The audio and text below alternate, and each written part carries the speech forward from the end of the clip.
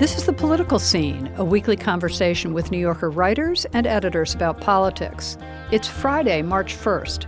I'm Dorothy Wickenden, executive editor of The New Yorker.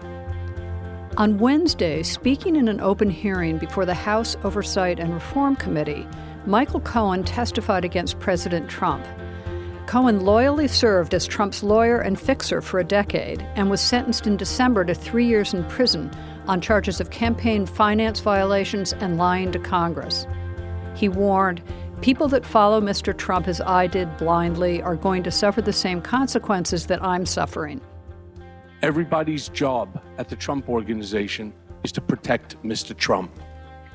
Every day, most of us knew we were coming in and we were going to lie for him on something. And that became the norm. And that's exactly what's happening right now in this country. And it's exactly what's happening here in government, sir. Adam Davidson joins me to discuss how Cohen outfoxed Republican committee members and what to expect in the weeks ahead from multiple investigations into Trump's personal finances, his campaign, and his businesses. The committee's Democratic chair, Elijah Cummings, described Cohen's testimony as not the end of the process, but the beginning. Adam, welcome back. Hey, Dorothy. Great to be here, as always. So I particularly wanted to get you at this moment because you and I have been talking on this program for 2.5+ years about President Trump's business dealings. Let's just start off by asking whether you were surprised by anything in this week's testimony. I don't know that I was surprised by anything other than Cohen's incredible poise and I guess I can call it his performance. I am one of many, many, many reporters who has tussled with Cohen back in his loyal to Trump days. And, you know, I think I would not be the first one to say he really came across as a not very smart, not very in control of his emotions thug. You know, I would call him fairly often. He'd shout me down. He never gave me the real threats he gave some other reporters. But it always struck me as not only crude, but also just really ineffective. Like he just didn't understand how to work a reporter. And I don't know if it's now that he's claiming to be honest, he's changed, or if it's that he was very well coached. But I was very surprised by his poise, by his ability to stay on message. Well, and even more than that, it seemed to me it was such a masterful job of political jujitsu, basically, where he was exploiting the power of TV, which is, of course, Trump's favorite medium, and Trump-style phrases. So, you know, in his opening statement, calling Trump a racist, a con man, and a cheat, all, you know, very tweet-ready. Absolutely. And he was so good at essentially forcing the public to see the Republican congresspeople as him a year ago, as him pre-flip. Complicit in Trump. And by the way, I guess that was also surprising how incredibly weak to non-existent the GOP defense of Trump was. I think every Republican congressperson attacked Cohen as, you know, not trustworthy, which fair enough, seems reasonable, but they had zero defense of Trump himself. It's don't attack our guy, but it's not, hey, he was a great businessman who, sure, did he cut corners?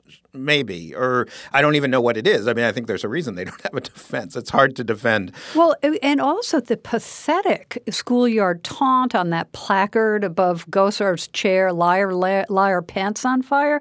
And, of course, Mark Meadows, you know, who is still coming under fire for his outrageous use of Lynn Patton, one of the few African Americans who actually works in the Trump administration.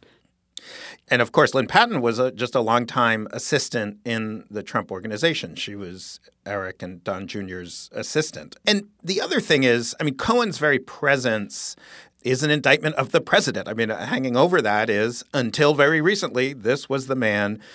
This was not, as some Congress people tried to suggest, one of dozens of lawyers who worked for Trump. This was the one lawyer Trump chose as his personal attorney when he became president. I know a lot of the lawyers who work for the Trump Organization. Cohen was not really part of the legal operation. He was more of Trump's personal I don't know, aide de camp, sometimes whipping boy. But I wasn't crazy about those Democrats who tried to turn Cohen into a hero. This man is not a hero. Until recently, he was never indicted for a crime, but very, very, very many of the people he worked with were indicted. And Cohen's redemption is a very narrow redemption. He is asking for forgiveness and being honest, we think, about one aspect of his lifelong career on the edges of legality. But he will get out of prison. And with this, I am on the side of some of those GOP Congress people. He will get out of prison in 3 years, a very rich man who will likely be made more rich. And I don't think this is a man who's deserved, I don't know, a heroic redemption story. But just in terms of the effectiveness of what he was doing, he is a lawyer, even if he's now disbarred, and he came with corroborating evidence. The paper trail has been pretty thin until now. And do you think that, seeing the copies of those $35,000 checks that Trump wrote to Cohen from his personal bank account, reimbursing Stormy Daniels' hush money, that was put up for everyone in the world to see, along with other documents, by the way, that had got less attention? It's funny. For all of the ink that has and all of the words and all of the TV coverage and all the activity focused on Trump, we have still some really basic questions like how much money does he have? How much money was he making? Where was that money coming from? And that's because it's a closely held private company, and the United States does not make those kinds of companies disclose their internal financials. And so even though Cohen just released very short, terse descriptions of his finances from 2011, 12, and 13, that was really helpful. And there was already some really potent information in there. And let me stop you right there, just because I think it would be helpful to explain how Trump inflated, in some circumstances, his wealth, and then in other cases deflated it. Well, so as a general rule, obviously, and Trump himself has not only admitted this, has proudly boasted that he's happy to proclaim his worth to be massive when it serves his marketing purposes, and then when it serves his interest in paying less tax or whatever, to say his properties are worth much, much less than he would publicly proclaim. And I think we know that about him, although it's pretty striking that 2012 to 2013, according to the Cohen documents, Trump's wealth doubled because he just decided one year that his brand value was worth $4 billion. And Dorothy, I should tell you, I've also decided my brand value is worth $4 billion. Yes, that goes without saying. Yes. But for me, there's more specific stuff. There are lines in the financial reports that Cohen released that show the liquid cash on hand that Trump is claiming. And remember, 2011, 12, and 13 is a pivotal period. This is when Trump is beginning to engage in business with a bunch of the characters who would become major parts of the collusion story. We see Trump going from a largely domestic operation that seems to be spending in the $5 to $50 million a year on investments to a very globally focused business that's spending hundreds of millions of dollars a year.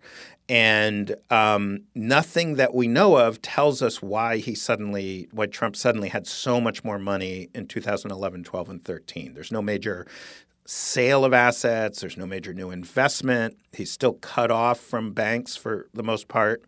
So Cohen really opened up a whole avenue. We now know that there was more money flowing through the organization than we already realized. And what we already realized was there was way more money than actually makes sense. This week on the New Yorker Radio Hour, I'll talk with our Washington correspondent about the many political battles being waged in the Capitol over how to deal with the coronavirus. You couldn't imagine a president personalizing a crisis with a virus, but somehow that's where we are. Susan Glasser, this week on the New Yorker Radio Hour from WNYC Studios. Listen wherever you get your podcasts. assuming the administration doesn't block the release of the Mueller report, there's soon going to be blizzards of documents. We know that dozens of people from the Trump campaign and the White House have turned over, I think, more than 1 million pages to Mueller. You know, if you had to name sort of the 3 things that you would most like to get your hands on as an investigative reporter, what might they be? I mean, as much richness about the financial picture. I would say we are looking through a glass darkly at Trump's finances, and I would really like to know for the last, say, 10 years, from 2009 through 2018, Trump reports over 500 limited liability companies. Is that all of his businesses, or are there others that we don't know about? Cohen famously created an anonymous shell company to give the hush payment to Karen McDougal, and said that Alan Weisselberg, Trump's chief financial officer, taught him how to create an anonymous LLC. So are there others? I'd want to know money coming in, money going out. And then I would want to know the source of that money. I mean, I can't say this any more explicitly. What we know of Trump's business makes no sense. And it's not just, he makes up numbers and he's not really worth $10 billion. I mean, on a month-by-month, year-by-year basis, there is more money flowing into that company than makes sense. So there is some source of funding. There's some source of money that we don't know about. And they have never explained it. And I want to know what that is. So you mentioned Alan Weisselberg. Cohen repeatedly implicated him, the CFO of the Trump Organization, in the Stormy Daniels cover-up and possible tax and insurance fraud at the Trump Organization. And Cummings has said that the Oversight Committee is going to subpoena Weisselberg to testify. He's someone you've been long interested in. Could you tell us a little bit more about him and, what he might be able to reveal above and beyond what Cohen was beginning to hint at? Yes. Weisselberg knows more about the Trump Organization than anyone else, including Donald Trump. Weisselberg graduated with an accounting degree from Pace University in New York in 1970. He went to work for Fred Trump. When Donald Trump started his part of the business in 1973, a young Alan Weisselberg came over and became Trump's main money guy. He has remained in that position through today. There is nobody with that longevity at the Trump Organization, and there's nobody who has been so central to every piece of Trump's financial activity. He is treated like a member of the family, the degree to which he is trusted. If I could, if I had a truth serum and was given a choice, I would probably pick Alan Weisselberg over Donald Trump himself, over Ivanka, over Don Jr., over Eric. Alan Weisselberg knows everything. I will say that every reporter who covers Trump's finances has gotten used to hearing, I don't know, but Alan would know. I don't know, but Alan would know, from sources within the Trump Organization. As far as I know, Weisselberg has never talked to a reporter. This is not a public figure. This is a secretive, shadowy figure who really holds the keys to the kingdom. And I am so thrilled and relieved that it looks like we will hear what he has to say. What do you think the Democrats, or what do you know the Democrats are most interested in pursuing? There are now, I think, at least half a dozen committees that are already moving forward, and we're going to be seeing a string of hearings in coming months, with Weisselberg called among others, and Trump family members for that matter. From what I understand, there's differences of opinion within the Democratic Party. There's obviously a contingent that's basically saying we don't need to know anything else. Let's impeach him now. There are apparently powerful Democrats who even think, let's leave him alone. Let's not – the more we investigate him, the more we attack him, the more we're sort of defined in terms of him, and that's actually going to hurt us in 2020. That'll inflame his followers. But I would say, as I understand it, at least from the people I talk to, the mainstream view is we have to look at him, but we have to build the case to the American public. Ocasio-Cortez and others seemed really to be mindful of that. Let's use this Cohen thing to create the conditions to bring on Weisselberg, and then let's use Weisselberg to create the conditions to get the tax returns. I'm of the opinion we are going to get a full accounting at some point. My gut sense is that will not reveal that the Trump Organization was an above-board company that always made money in a fair and legitimate way. But there's a lot we still need to know. And what's your view, finally? about one of the big questions of the day, which is what it would take for Republicans to begin to turn on Donald Trump. So, like many people, I've been obsessed with this question, and that's why I said earlier it was striking that the Republicans really didn't have an affirmative defense. But I've talked to a bunch of political scientists about this, and they're convinced that it takes 2 or 3 big Republicans to turn, that when you look at key moments where you shift from a partisan to bipartisan global view, Watergate or the view against the war in Iraq, things like that, there's a watershed moment where 2 or 3 leading Republicans sort of create partisan permission, and then you see the ongoing change. Now, I mean, the default case, and this is what everybody tells me every day, is nothing matters. No Republicans will ever turn on him.